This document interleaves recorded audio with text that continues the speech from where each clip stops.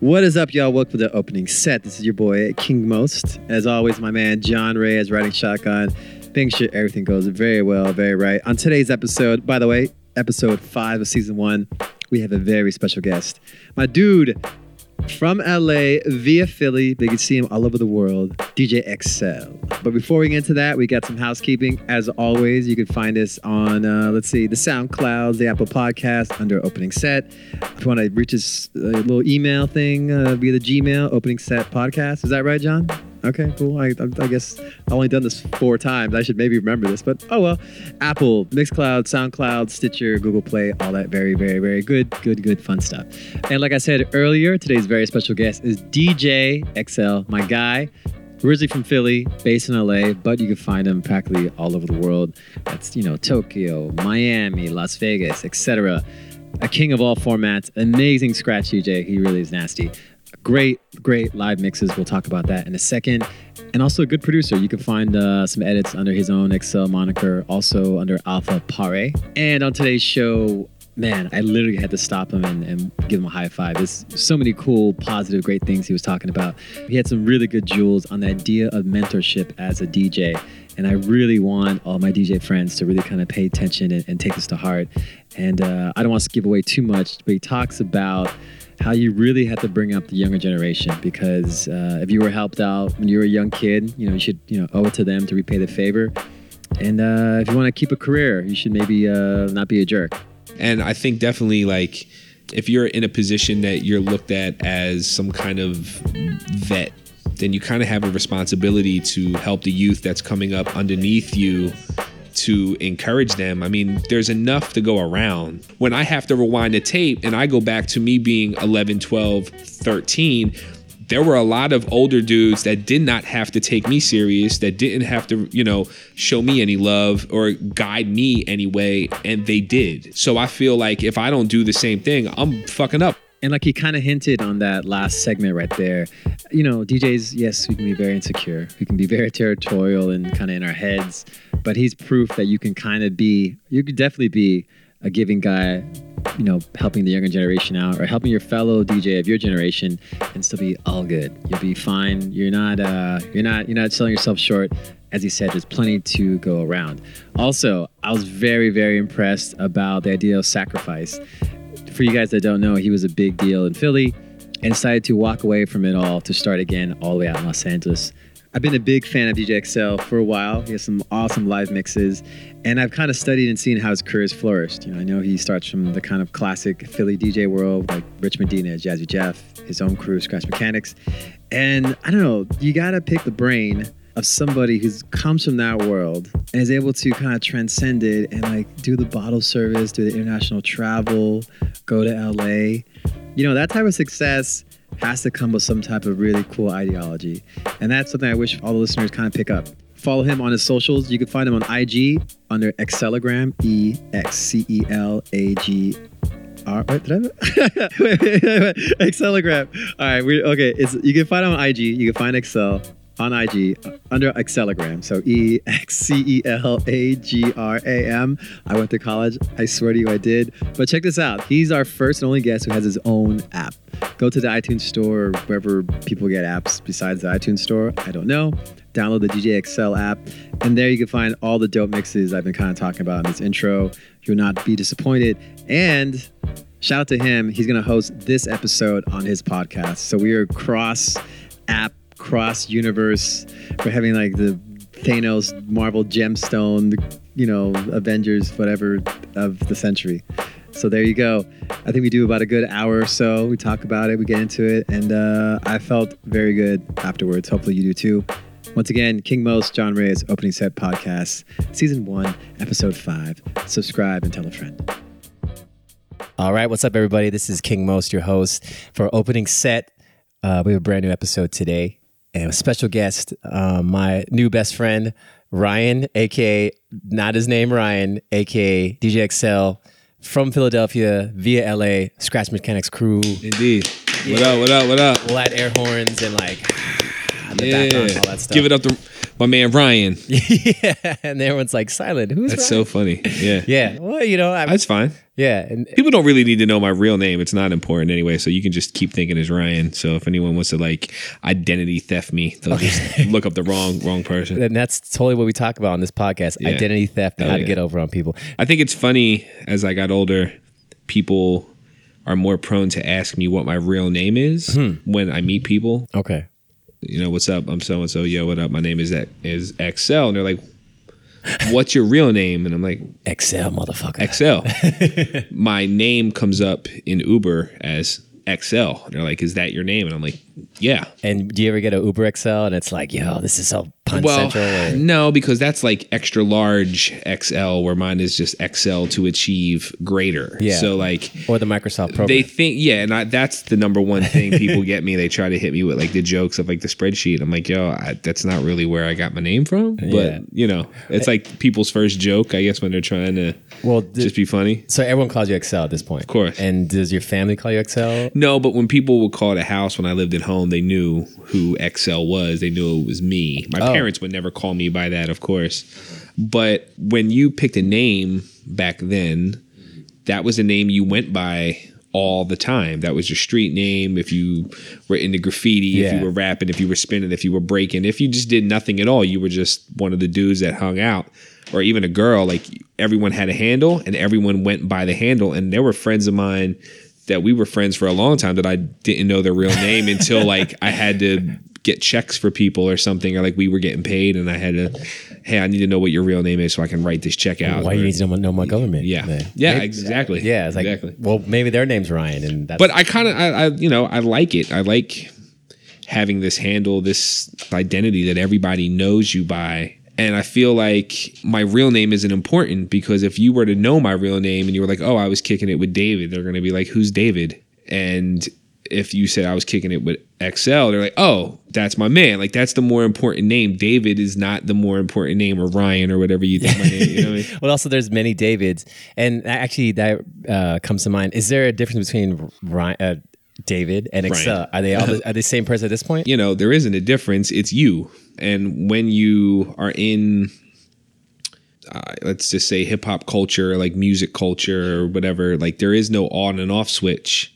You don't go to your 9 to 5 and you're Ryan and then you hit the, you punch out and then all of a sudden you just become, Even people, when you would work your regular job, they knew who you were. I'm doing this all wrong because when I had a day job, I would not tell people I DJ because I'd be embarrassed. Because I think there was a stigma of DJing, like, oh, if you show up late, I know why, or you'll come out your cubicle and do the whole hand gesture shit. That's really funny. Or I don't go by King Most. I think I'd stop it. No, call me Patrick. Like, please, are you sure, Mr. Most? I'm like, see, I don't think Patrick. I would ever refer to you by your real name.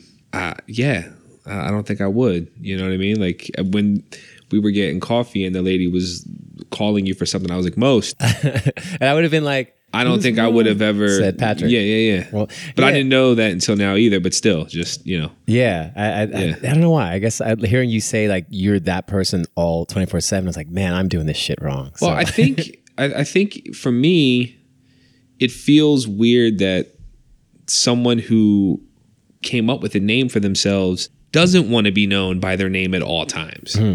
You know what I mean? Like King Most is who you are. Like that better, for name worse. could be right. Like you can be the neighborhood legend. You can be whatever. Like I feel like if it was me and that was my name, I want everyone to refer to me as that. That's what I want you to know me. That's what I go on social media as.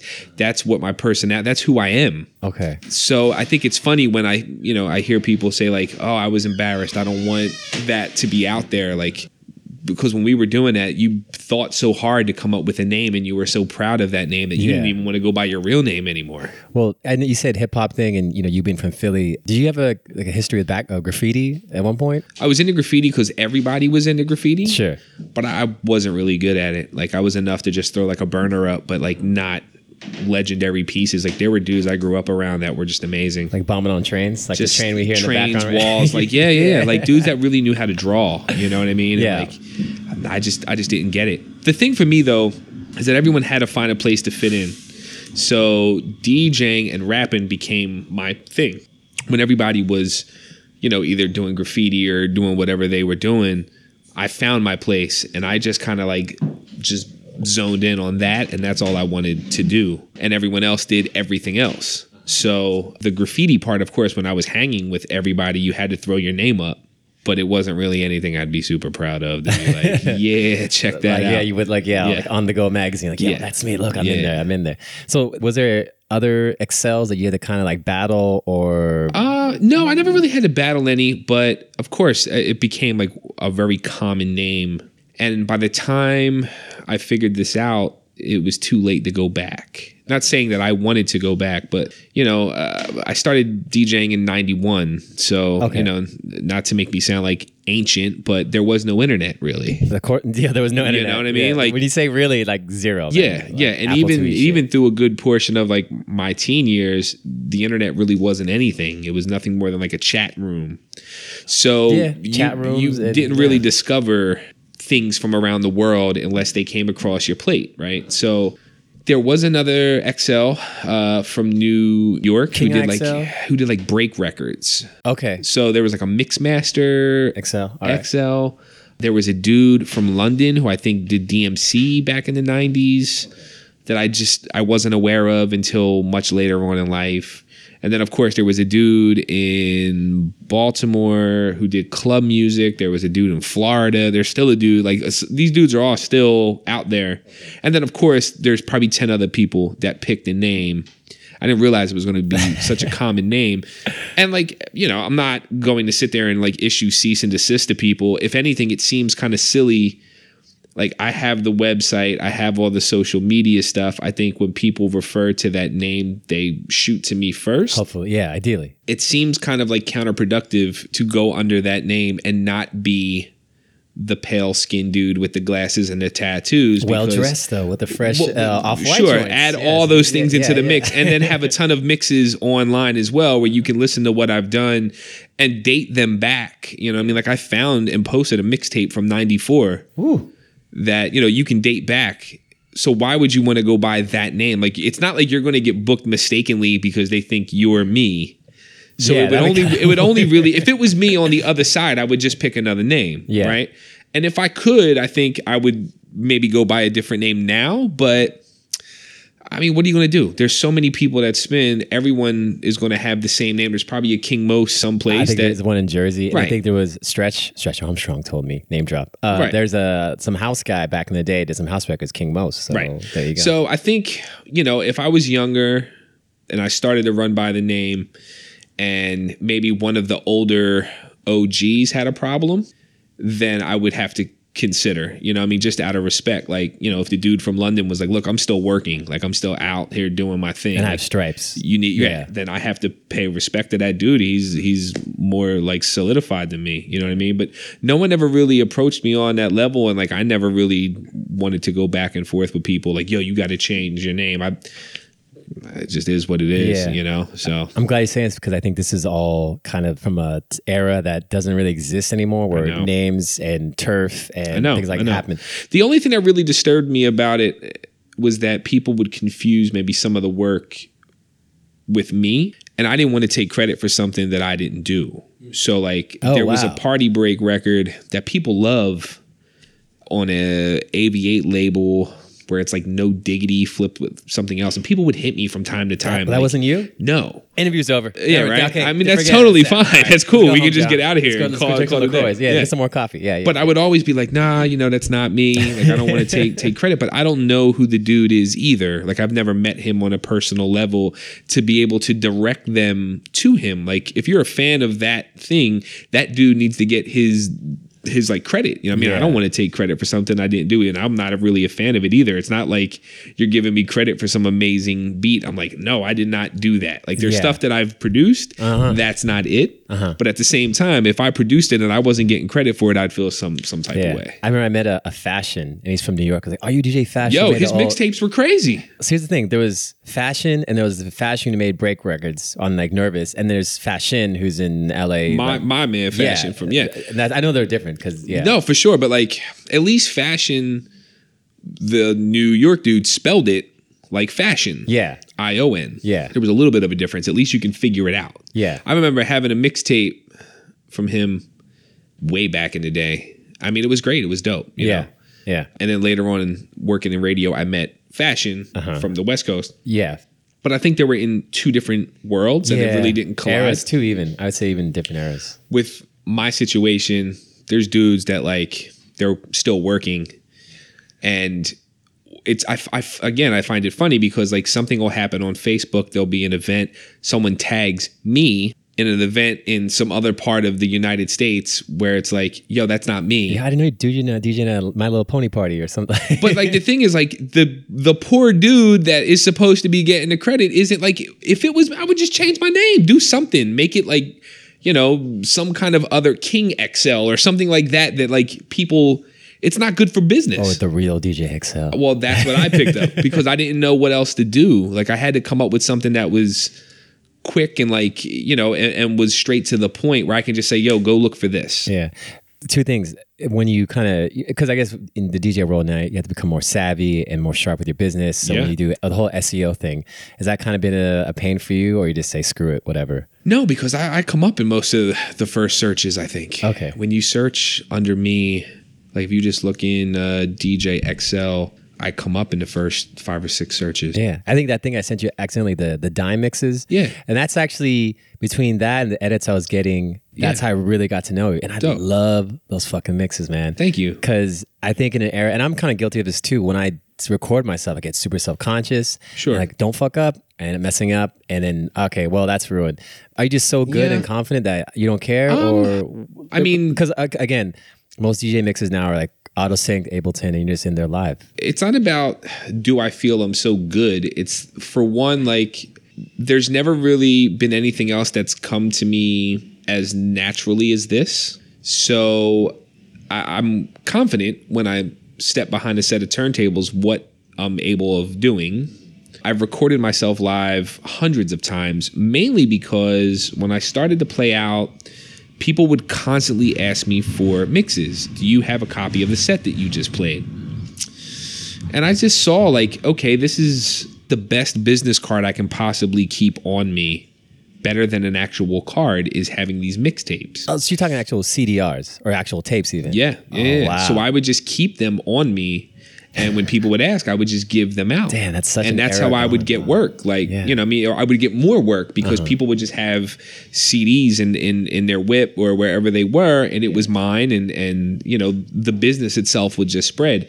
The mixtape thing, I wanted to like give the music out so much that I would always have the master on me and give the master away. I'd be, you know, because everyone just left it up to me to be the guy that had the music for the car. Because you know, back then I had all the new shit, or I don't know if I can curse, but I had all the new. Cursing the whole time, man. I had all the new shit. So like, you know, I would always have a tape, and then I would leave it with them, and I would never get it back. Yeah. So when I found that master from '94 that my man I went to high school with found, I was super stoked because then in my head I'm like, okay, was I as good as I thought I was in '94, or was I just straight trash and I'm making this more of like a fantasy than it was? But I listened to the mix and it was exactly what I thought it was. It was cool. Oh man, when I listen to myself record, it's like, I mean, yeah, it takes a while, and I hear things as well.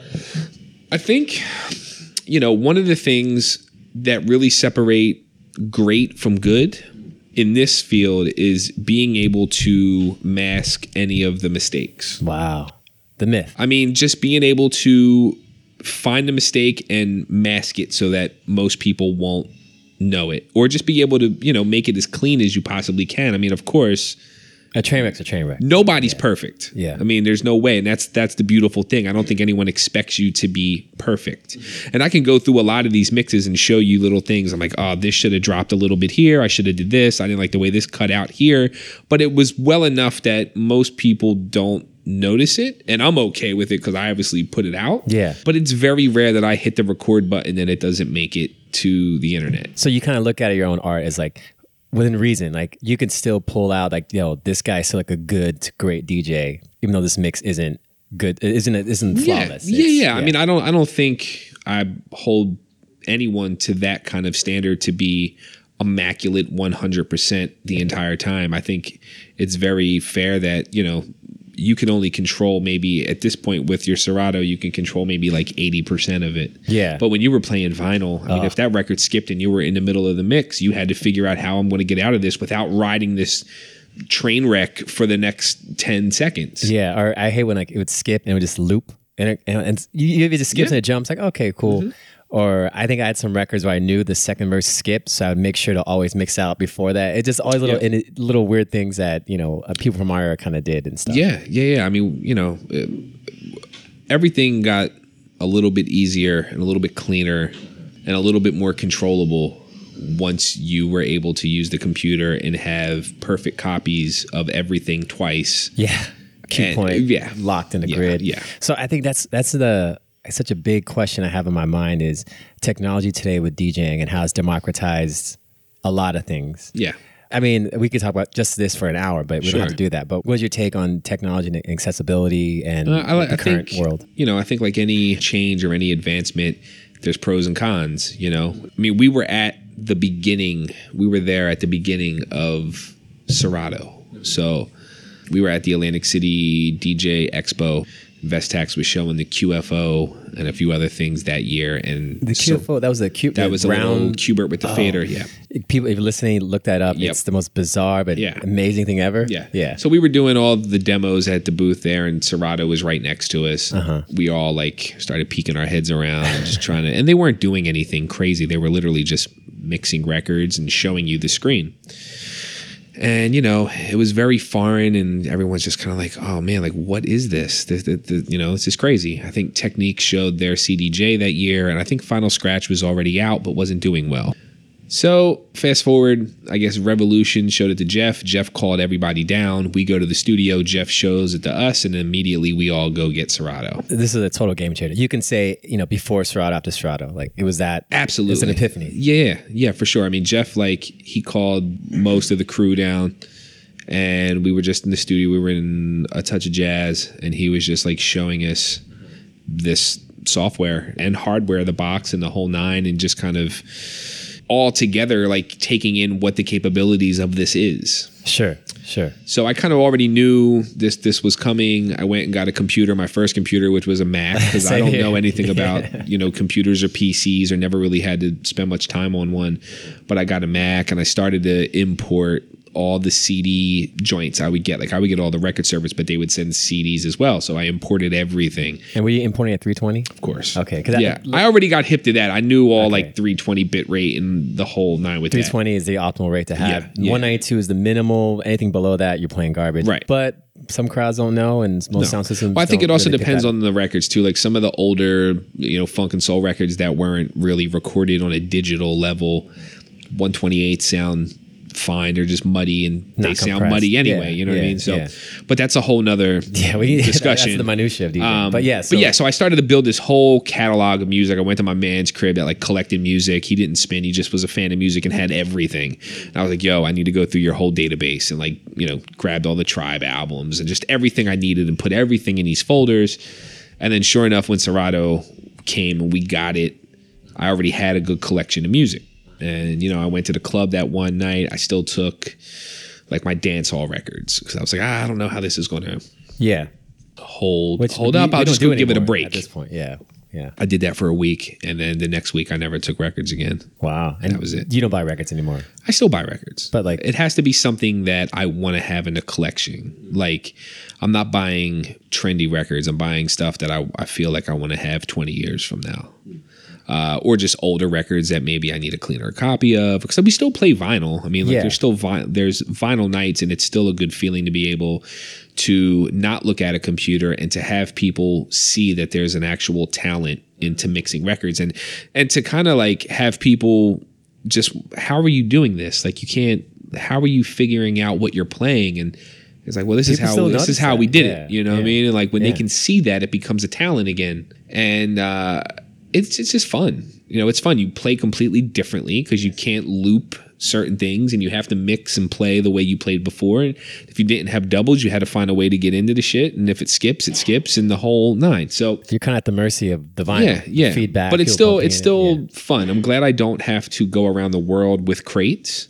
And I was one of the lighter packing dudes. Like, I didn't really come through with like dudes I know would come through with 8-10 crates. I would come through with 2 mail crates, like 2 two postal crates and 2 record bags, and that would be enough to get me through a 4-hour set with extra music as well. And that's pretty much what I rolled with to most of my gigs. But having to get around state to state, city to city, country to country, floss that, baby. I don't miss any of that. So circling back, so you come from Serato and vinyl. Yeah. With what's happening now with controllers and people just plugging the aux cord, is this kind of the same thing we saw again? Because I remember, I feel like the fear is kind of similar. Like everyone's worrying, everyone can be a DJ now and it's too easy. But is it actually true this time around? It's just, again, the same old paranoia from I don't think 10 the years easy ago. thing is, I don't think it's a problem. I don't think it's a fear for people that are not in it just as a hobby, right? Like guys, girls, people that I grew up with, they were lifers. They were in it for life. It's who they are as people. It's not so much of like, I'm going to do this for four years till I get my degree and go do another job. And that's a past tense in my life. A lot of the people that I know have been spending 20 plus years like I have. I mean, it's been over 20 years for me that I've done this, and I don't want it to end. So whether or not you show up with a controller and can play records and they mix themselves, I mean, like the DJ I was at 28 from 38 is way different than the DJ I was from 18 to 28. The knowledge of music, the ability to read a crowd, play different records, get in and out of different records, just know music on a broader scale. So whether or not I gave you everything in my computer and you have a controller and you can mix it and you put mixing key in and you do all the things that help someone play well, if you don't put the time in, you're still not going to be anything near a guy or a girl that's been that deep in the game for that long. So there's no fear. No. Yeah. I think for me, I mean, to be honest, like there's sometimes I'm like, dude, these kids just show up out of nowhere, or even people like our age, and they do what people just show up out of nowhere. They didn't have to, take any time. I was explaining this to somebody else. Like, I started at 11. I probably didn't get to an actual club until, I don't know, 18 or 19. I mean, I did like little sets, but like to work in a club on a weekly basis wasn't until much later. That was already 6-7 years of me just practicing in my crib and messing with music. People don't even give themselves 6 months. So there's no way. I mean, you might be cool. You might be able to ride out a little bit for a few years. And it might hurt a lot of us in that time span. But if you're in it for the long haul, those people are eventually going to give up. They're not as passionate. Or maybe they become more passionate. They get themselves turntables because, like anyone, if you're on a controller, the more you know, it becomes boring. I want to be able to do more stuff. I want to be able to control it more. I want to be able to like hold a record in my hand or, do more things. It's always going to keep going in the direction that it's going, where there's the technology side that makes more things become easier. And then I think there's another side that makes people like me and some other guys kind of take a step back and say, you know what, let me get back to the basics a little bit more. And let me just work the way that I was used to working and making, showing people there's more going on than me pushing buttons and stuff like that. Because I see what people see when I'm actually digging for records and playing and moving and not typing on a keyboard for most of the night. So instead of rolling over and kind of being like the begrudging, bitter DJ, you're like, let me just double down on what I know how to do so you can know. Yeah, for sure. I mean, I don't think being bitter is going to get you anywhere. You're not going to stop anyone from saying they want to do this. If anything, I encourage everyone. I think it's a great hobby. Do it. Please go put your money in. But I would say to you, go get a set of turntables and go give it a shot, or go get CDJs and go give it a shot and collect music and find the music that you love. Don't, play what you think you have to play. Just find music that you love to play or stuff you already have. Everyone has a collection of music. Start messing with it. Damn, this is the most measured and like positive encouragement I've heard from a veteran DJ, because I know a lot of them and they're like, this is terrible, DJing's over. And I can't lie, I kind of waver between positive and negative, but hearing this is very reassuring. Thank you. No, for sure, man. I mean, I've had this discussion with a lot of guys, some that sit on the other side that think it's over and they think it's like it's all done, but I don't know. I haven't seen it. No. Yeah. And I think definitely like if you're in a position that you're looked at as some kind of vet, then you kind of have a responsibility to help the youth that's coming up underneath you, to encourage them. I mean, there's enough to go around. And, you know, I will say like, I'm gonna give you a high five right now. Just saying, dude. You're just well, nah, man. I mean, it's you know, it's true. I mean, like the unity of the culture is what helps a lot of people move throughout their life, and being able to get gigs. I think if you're one of those bitter dudes or girls or whoever, and that starts to spread around, you become a cancer. And there's no reason to have you around. And I think if you're more supportive and encouraging and offer, you know, assistance and guidance, that younger generation will appreciate you later on. And if you want to continue to work into your 50s and 60s and not be the old dude that they push out, then I think you need to help them to make sure they'll look out for you come later on in life. Damn, PSA moment right now. I mean, listen, you can do whatever you got to do. You don't got to listen to me because I don't have the rule. This is how I look at it, because when I have to rewind the tape and I go back to me being 11, 12, 13, there were a lot of older dudes that did not have to take me serious, that didn't have to, you know, show me any love or guide me anyway, and they did. So I feel like if I don't do the same thing, I'm fucking up. I'm not doing them the right thing. The lineage. You know what I mean? Yeah, because culture. I mean, there were times I would go see Rich. Rich Medina. Yeah. And like I you know, I would pick his brain, and I was young. I was a teen, and like, you know, he didn't know I was going to still do this at this point in time. He didn't know anything, you know what I mean? And he was doing his own thing, but he would show me his press kit at the time. That's how I knew what a press kit was supposed to look like back then. He had another homie named Train, and Train was really into like rare grooves. And when Footworks closed, I was just there at the right time, and I was like, I don't know any of this stuff. Like, I don't know all these samples. I don't know what all. I think I know some of them. I went and got a cash advance on my first little credit card, and Train sat there with me and picked out all the records that I should have. I know you don't know this, but you have to have this. Trust me. This is the joint. And he picked everyone. He didn't have to do that for me. You know what I mean? So like, you want to be the Train to somebody else. I mean, I just feel like that's a perfect example of what the culture is. Like, you know, if someone hits me and says, yo, what's that song you played? I'm not like, nah, dude, you got to figure it out. You don't got to Shazam it. Just come up and ask me. I'll tell you. I want to be the one that you're like, yo, I heard X play this. It's crazy. He put me on. Yeah, I think I did that to you. I hit you up about a Biggie remix. I mean, Premier. Like anyone, you know what I mean? Like, I just feel like that's what the essence of this shit is, for real.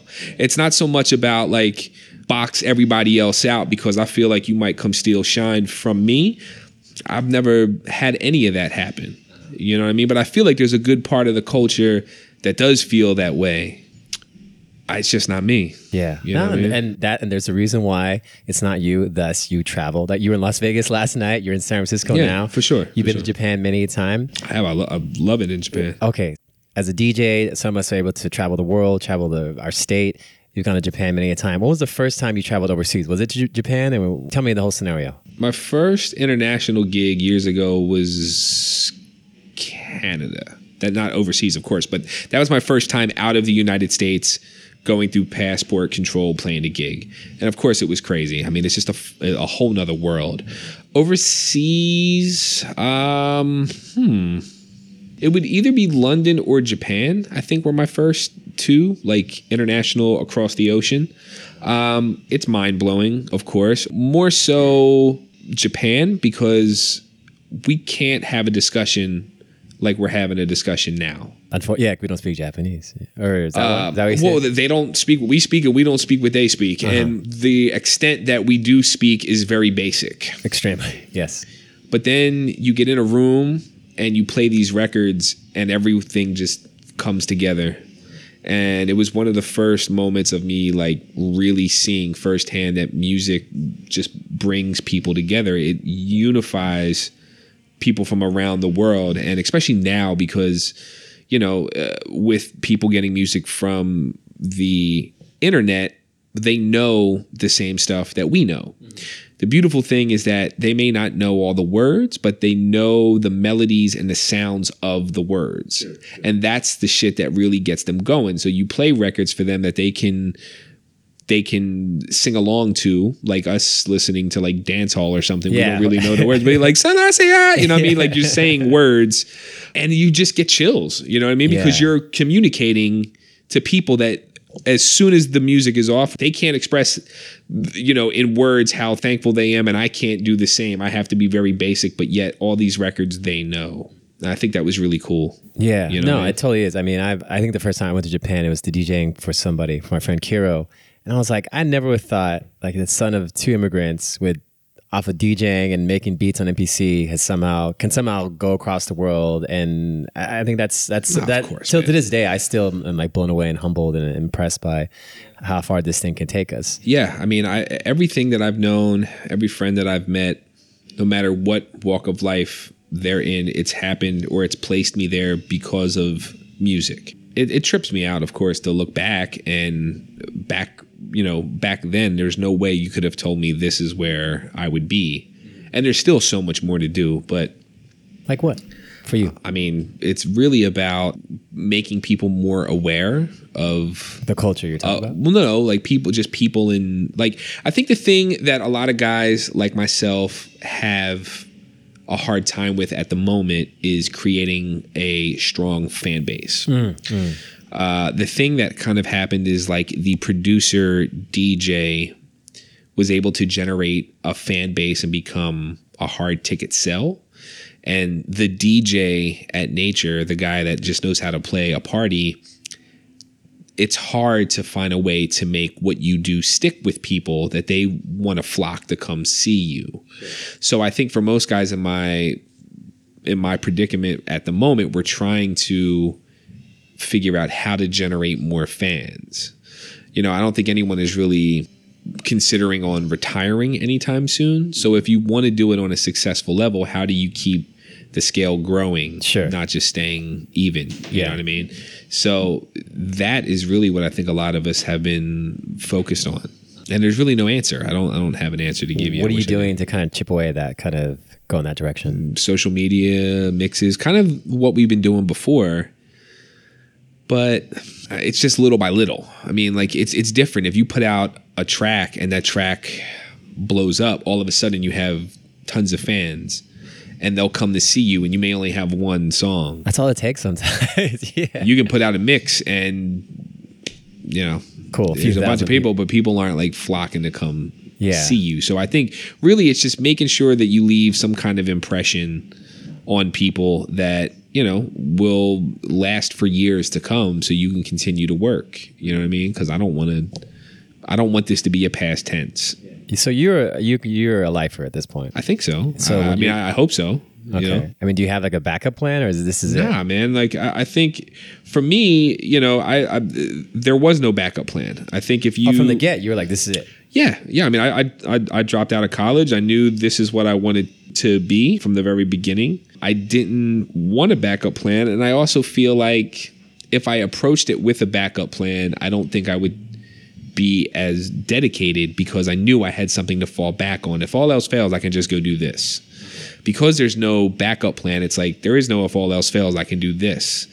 This needs to be the thing that I'm doing. And then if something does spawn from it that leads me in another direction, it'll happen from me just following this along. Like I've always just followed this wherever it led me, not knowing where it was going to lead me. So you don't have any anxiety for your future? I mean, of course, absolutely. As you get older and that becomes more apparent that it's an issue, it can drive you nuts. I mean, you know, because you're an adult and now you're like, yo, this shit is real. Like, I don't have anything else. But at the same time, I've seen people who have went to college, got a degree, had a job, and the floor gets pulled out from underneath them, you know, just as well. And they got to figure out what happens. They lose their job, they get laid off, and they can't find another job. Or the And they're- industry gets packed up, automated, whatever. So what really happened is the more I started to focus on that side of it, and the more it would drive me a little nutty, the more I realized no one has security. I mean, unless you come from like a well-off family and you got money in an account that's waiting for you, we're all just following this thing along. And some of us have been a little bit more luckier than other folks. And I don't know. I mean, how was I able to quit working at a mall at 19, and at 38, I've made a living off of doing this. You've been DJing as that long. Yeah. 20 years on. Let's give it. Never once like, oh, I got a little date. No. There was once in my early 20s that like I lost 3 or 4 gigs in 1 week. Wow. Wait, what was that week like? Holy shit. It was pretty nuts because I wasn't prepared. Like anyone in their 20s, you're not saving any money. You're just spending it as quick as it's coming and going. That was the 600 seekers. Yeah, of course. But like, at that point, you got paid cash every night. So you were like, yo, I know I work on Tuesday. I get my 300. I'll have 300 on Tuesday. I'll have another 300 on Wednesday, whatever. Like, and that's how you just went through your weeks. And then all of a sudden, it's like, a club closes or something happens and you lose 3 of those nights at one club and another club goes. And then you're like, oh, damn, like I don't have any work. Now I got to try to find work. And a few weeks passed. I couldn't find any work. I had to go get a job. I had to literally go like apply for a job that I'm not qualified to do shit. And I get a job like working in this eyeglass factory where like you're like taking these lenses. You're literally just on like a conveyor belt. like a high paced conveyor belt, and you're just like boom, boom, boom, boom, like nonstop. I worked that job for like 2 or 3 days. And 2 or 3 days. Yeah, and then all of a sudden, like a couple gigs fell back into place. I was like, "Yo, I'm out. Never again." Quit, and that was the last job I ever had to have. And mind you, when I moved from the East Coast to the West Coast, I had to start all over again. I had to lose all that and start from the beginning. And that is a question I want to ask. Okay, first of all, why? Is it that thing where you hit a ceiling in Philly and that was it, and not in New York is just an intense meat grinder? Or all those things and more. I mean, I was at a ceiling for a couple years at that point where, I worked 4, 5, 6 nights a week for years. I've chipped away at like getting more money per night, and I think I got to the top of where I was going to priced make. Out. You know what I mean? And there was no way for me to make any more because I wasn't throwing my own parties. I was literally just working for a club.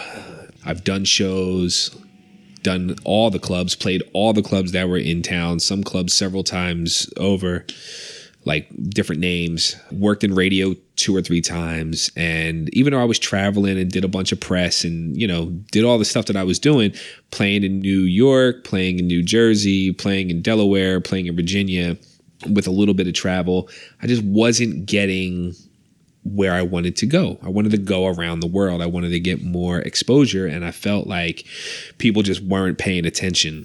Was it because you, or is it Philly?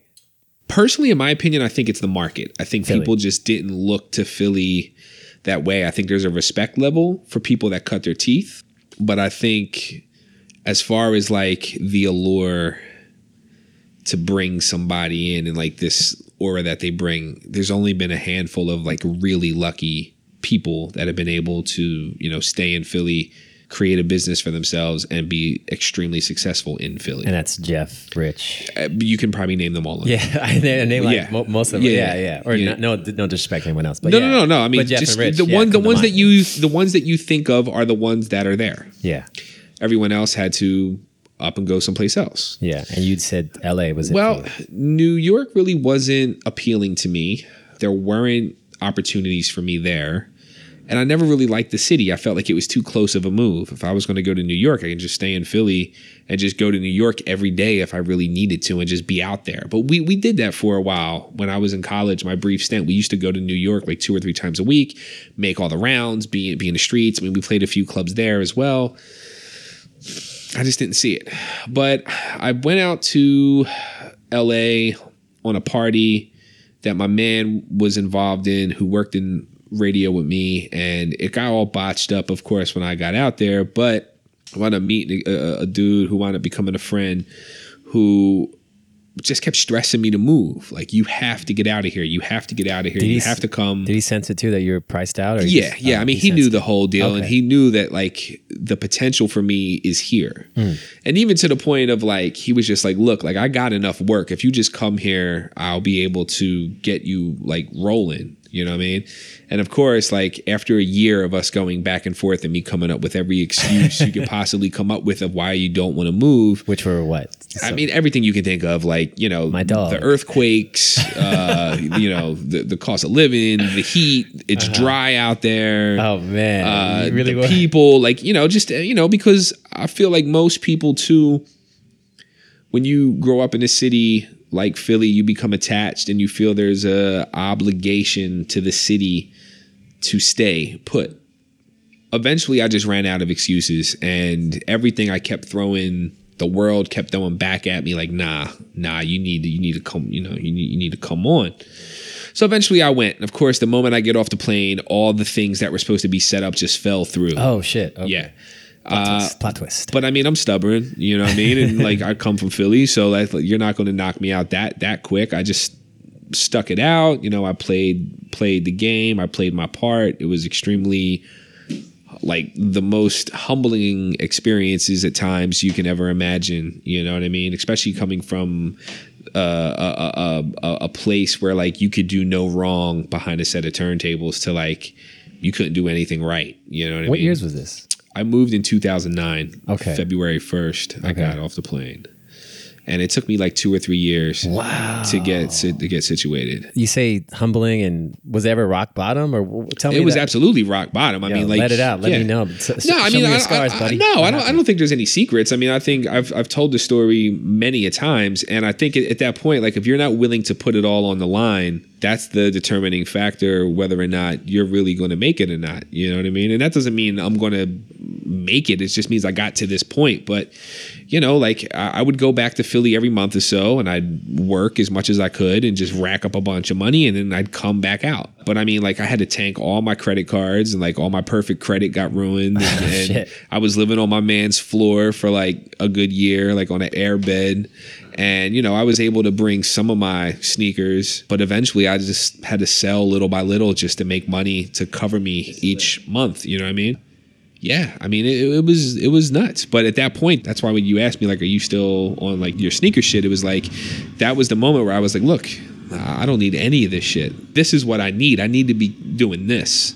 I'm not worried about all this other shit. I can get all this other shit again if I really need it. So little by little, I just sold what I had, and, you know, all those sneakers, those 500-600 pair became less than 100 pair. All this old low gear that I had like polo bins, but I mean, it was stuff that was way too big for me to wear anymore anyway. Did you have a Snow Beach? I mean, I had all that shit. P-Wing?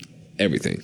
All of it. All of it got sold. Damn. But that kept me rolling. Yeah. You know what I mean? And it took 2 or 3 years. I had this discussion with many friends that were considering leaving because, of course, leaving like Philly to come to LA. Just any city. Okay. I mean, I think like there's a lot of people that started to see I need to get out of my little market. You know what I mean? And there was a lot of people that felt that they were also at their ceiling, whether or not they were or not. I can't say, but I think for most people, depending on what your goal is in this business, you may have to get out of your city and go to a market that's a little bit more appealing that people take notice to. Now, the flip is that Los Angeles isn't really like the DJ city. It's not like I work a lot there anyway. I played a bunch out there, but it's not, if you look at my schedule throughout the year, I don't play very often there. What cities are you in? Just to let I mean, Vegas, Chicago, New York, I do Philly, Miami, Dallas, all like the big markets, your top 10s, Boston. I mean, those are the cities for the most part, with the exception of like Iowa City and a few college towns that are really flying dudes in still to come play, or girls as well. It's just people paid more attention, and being out there put me in front of opportunities that got me to other places that then got me to other places. That I don't think, long game. I don't think any of that would have happened if I would have stayed in Philly. I don't think we'd be having this discussion today if I stayed in Philly, because I wouldn't be playing in SF if I stayed in Philly. Yeah, thank you for not calling it San Fran, by the way. No, I'm still aware that like Cali is not the thing you're supposed to say, and San Fran is the thing you're not supposed to say. Not thing to say. Yeah, I would have definitely been like, okay, this thing's really over. But thank you for calling. No, for sure. And in all these cities, does each city have like a different personality when you DJ? Because one thing I realized when I go play in the East Coast, we stop at 4, we stop at 5. Here in San Francisco, the West Coast, we stop at 2. Did you have to adjust? Was it what's your kind of mental game plan? Understanding time factor. I don't miss the 4 or 5 o'clock in the morning nights. I like being able to just like hit it and quit it. You know, still get a decent sleep and get up the next day and have like a normal day. It gets a little tricky when you get to the city like Miami that wants to stay up till 5 in the morning, and you know you're playing a later set. I think it's harder. It was harder for me being on the East Coast for my little break and then coming back to the West Coast because the time is much later. Going west to east, it's still technically early for me if I go from, you know, Los Angeles to Philly or something. So each market's a little bit different. You know, each club's a little bit different. Generally, they fall around the same fishbowl of like records. It's just sometimes you may lean a little bit more on the right side. You may lean a little bit more on the left side. It just depends on the room. Miami's a little more southern and reggae. Well, New York is a little more it just depends. Yeah, for sure. So when you started coming out DJing in LA, it's like, oh, prime time's only 2 hours. Sick.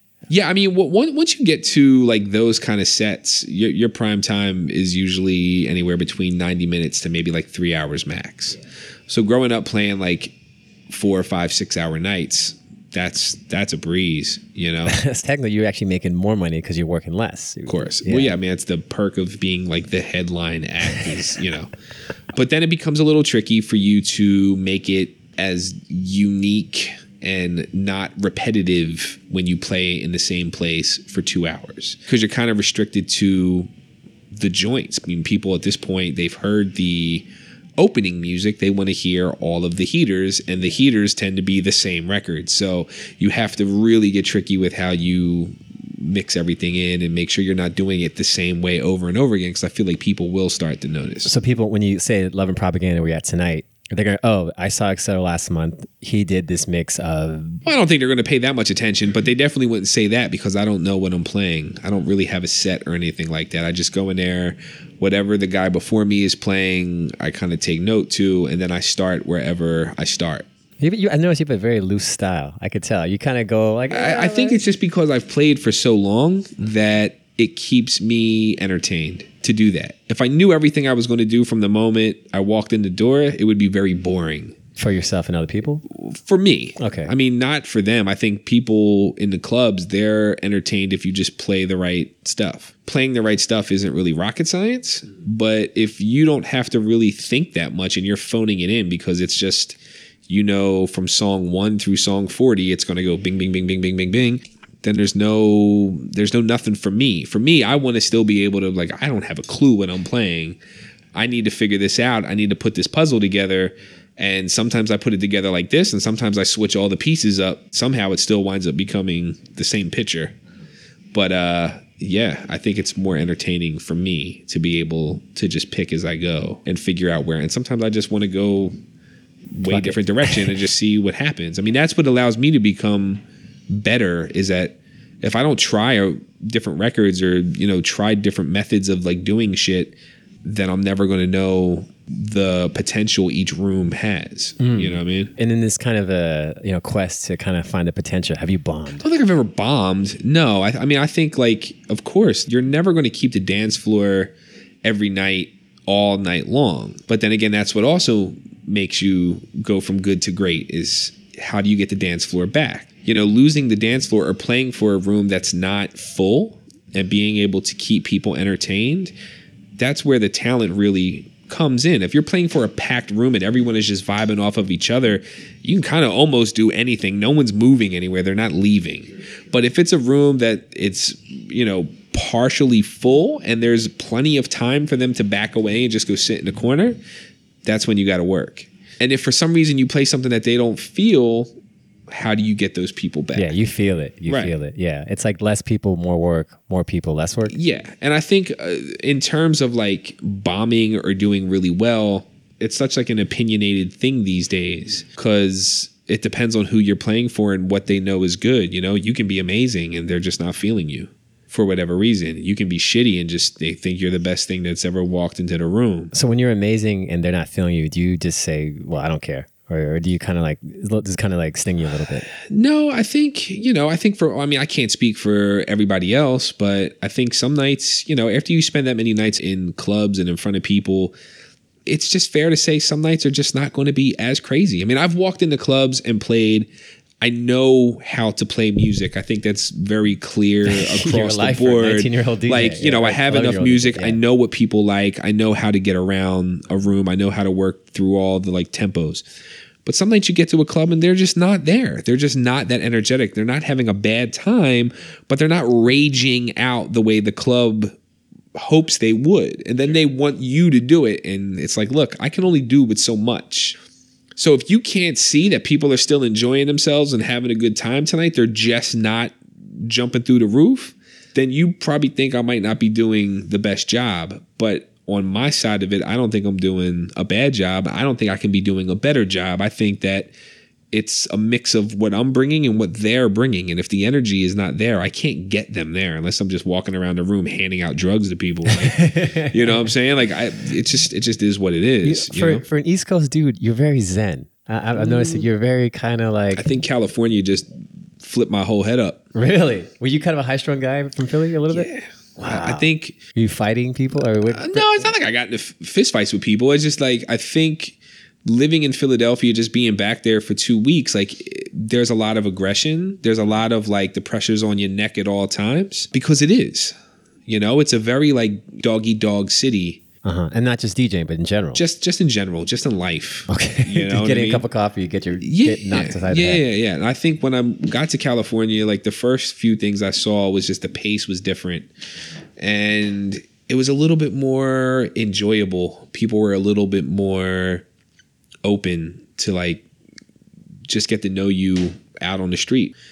And maybe it was because they were looking to see how could you help them, but at the same time, like you can find out if they can help you. And I've met so many people just being out and about, and I think little by little I started to develop just a different way of looking at things and a different way of thinking, and then it became foreign when I would go back home and I would try to tell my friends like, yo, like, I'd explain things the way I'm explaining them to you, and then they'd be like, yo, fuck that, man. Like, punch them. Yeah, and it's just like, I get it, but peep it like this. You know what I mean? And some people caught it and some people left. And they saw it once they got out there. They had to go through a motion of getting settled and all that shit. But then once they did, they were like, yo, I get it. Like, I see it. I don't have to run it 80 miles an hour every day. I can run it like a cool 60 and still be doing more than most people are doing. And it just makes you kind of feel a little bit relieved. All in all, nothing is sweet. I'm still at the same predicament that I was in, just a little bit older, with still no fucking backup plan. You know what I mean? Hoping that I can contribute to my IRA. Are you Roth or IRA? I did a SEP. SEP IRA is for people that are self-employed. You can put a little bit more money in. Oh, you're hipping me game right now. Whoa, SEP. So like, that's something where if you look into it, you can contribute, I think, up to like 25% of your yearly income. Don't quote me on that, but something like that. It's a little bit more than a Roth, and it works better if you're self-employed. Dude, so loving this. Once I got my money back up and I was able to like live again, then I was like, all right, I need to be smart this time around. I blew all my money on sneakers, gold chains, and rings and all this shit when I was in my 20s. I need to be right this time. You know what I mean? And I don't recommend anyone do this in their 20s. I think you need to blow all your money in your 20s and like live it. Don't listen to him. Save everything. Just like live it out. You know what I mean? Edit that out, John. Edit that out afterward. I think like if you don't live, then you wind up regretting that you never really like put it out there. Now, some people may not be able to come back from that, but that's not my responsibility, and I won't help you if your parents are mad at you. But I like the fact that like I've lived a little bit. I learned the hard way. Some of it was my doing. Some of it was just me taking a chance on myself. But either way, I got in my 30s. I got a little bit smarter, started to put some more money away. And you just hope that you can make it to whatever retirement age would be at that point, and that you're good. You know what I mean? It's a different life to live. It's a little foreign to people that don't come from that world, but I wouldn't change it. Damn. Yeah. You're a lifer, man. I hope so. Yeah. I hope so. I don't want it to quit. I don't want you to quit either. But it gets difficult when you get older, for sure. Yeah. But I think, again, this whole, just listening to you and how you kind of navigate with, outcomes that you don't know how they're going to be, and just you're going to wing it, and you always land on your feet. And then I think sometimes that is the luck. Sometimes just talent. Meeting. I mean, as much as I've landed on my feet, I've also landed on my ass. But landing on your ass is not a bad thing. It's being able to learn from the shit. Okay, what did I learn from this experience? And then I need to get myself back up, dust myself off, and let's just keep walking forward. And I think if that's what if it was that easy, everybody would want to fucking do it. You know what I'm saying? It's like playing pro ball. You know what I'm saying? You know how many guys are amazing when they go to Rucker Park, but they can't make it pro? Like, it's not meant for everybody. There's a lot of shit that comes into the mix, whether it's political or whether it's skill, that's going to determine whether or not you can get into this side of the game. You know what I mean? And I know plenty of dudes who are amazing behind a set of turntables that never really made it outside of the hood and playing at their little spots, whether or not they wanted to or whether or not they had other issues that kept them from doing that shit. I really can't say. But I know a lot of people that don't hold a fraction of the talent that those guys have that have gotten way more success as well. So you got to take a little from each side. And then if you can put both of those together, I think you're going to be unstoppable. You know what I mean? The more you know. Yeah, right? The more you know. Like the little star. Yeah, I know you're right now. All right. And then this is kind of like the wrapping up question I like to hit DJ dudes with. Your walk-on music, your talk show, bat, World Series, entering court. What is your song, your walk-on music? Just off the top of my head, yes. I love Get Up Off That Thing, James Brown. Nice. With the bass at the beginning. Yeah. Get up off of that thing. You know what I mean? That's just, if I had to think off the top of my head, I don't know why that just popped in, but that would have to be the one. That works for me, man. It's like an energetic, like, yo, we're here. You know what I mean? So it's like... It's also never failed me anytime I've ever played it, so. Okay. You can play it tonight? I don't know. Yeah, it's not that type of club. I mean, I could, maybe. It's not that it's not that type of club. It just has to be the right crowd. And it has to be the right time. You got to get them warmed up. Yeah. Open. But if I could pull it off, I will. Do it. Do it for me. Hell yeah. All right, man. Thank you so much. Yeah. My man, DJ Excel. Oh, social media, things you want to plug, your movie, whatever, your yoga studio you're opening. I don't know. DJExcel.com, Excelagram on IG.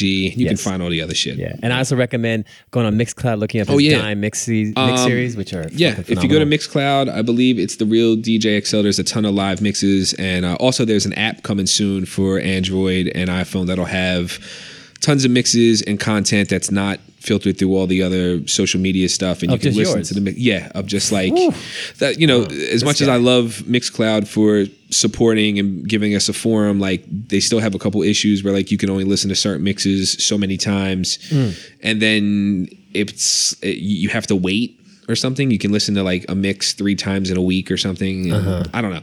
But I feel like I've run in more times than not with people that they like the mixes, they want to listen to the mixes as much as they want, and then they can't. And it's bothersome to me that like they can't listen to music they want to listen to. So I feel, I put some money up and I got my man working on this app. All the mixes will be there. They'll be hosted at a private thing, so you don't got to worry about any of that shit. And you can just put it on your phone and listen to the mixes as much as you like and not have to worry about it. So if you want to work out or run and put it on in the party or whatever the case is. When is that you think? I think I would say within a month or two. Okay, I mean, so like, maybe when this comes out. So that would be amazing.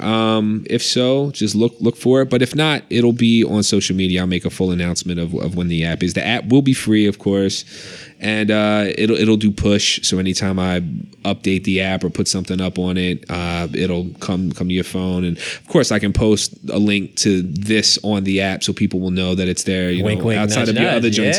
So I think it seems like the right move, just the next step to be able to go back to what we were saying. How do you build a fan base and how do you kind of keep people in tune? It's like, okay, well, now you don't got to go surf the internet looking for shit. It'll come directly to your phone. So love it, man. Yeah, thank you. All right, everyone, DJ Excel. Hey. Yeah. Thank you for your time, my dude. Thank you for having me, man. Yeah.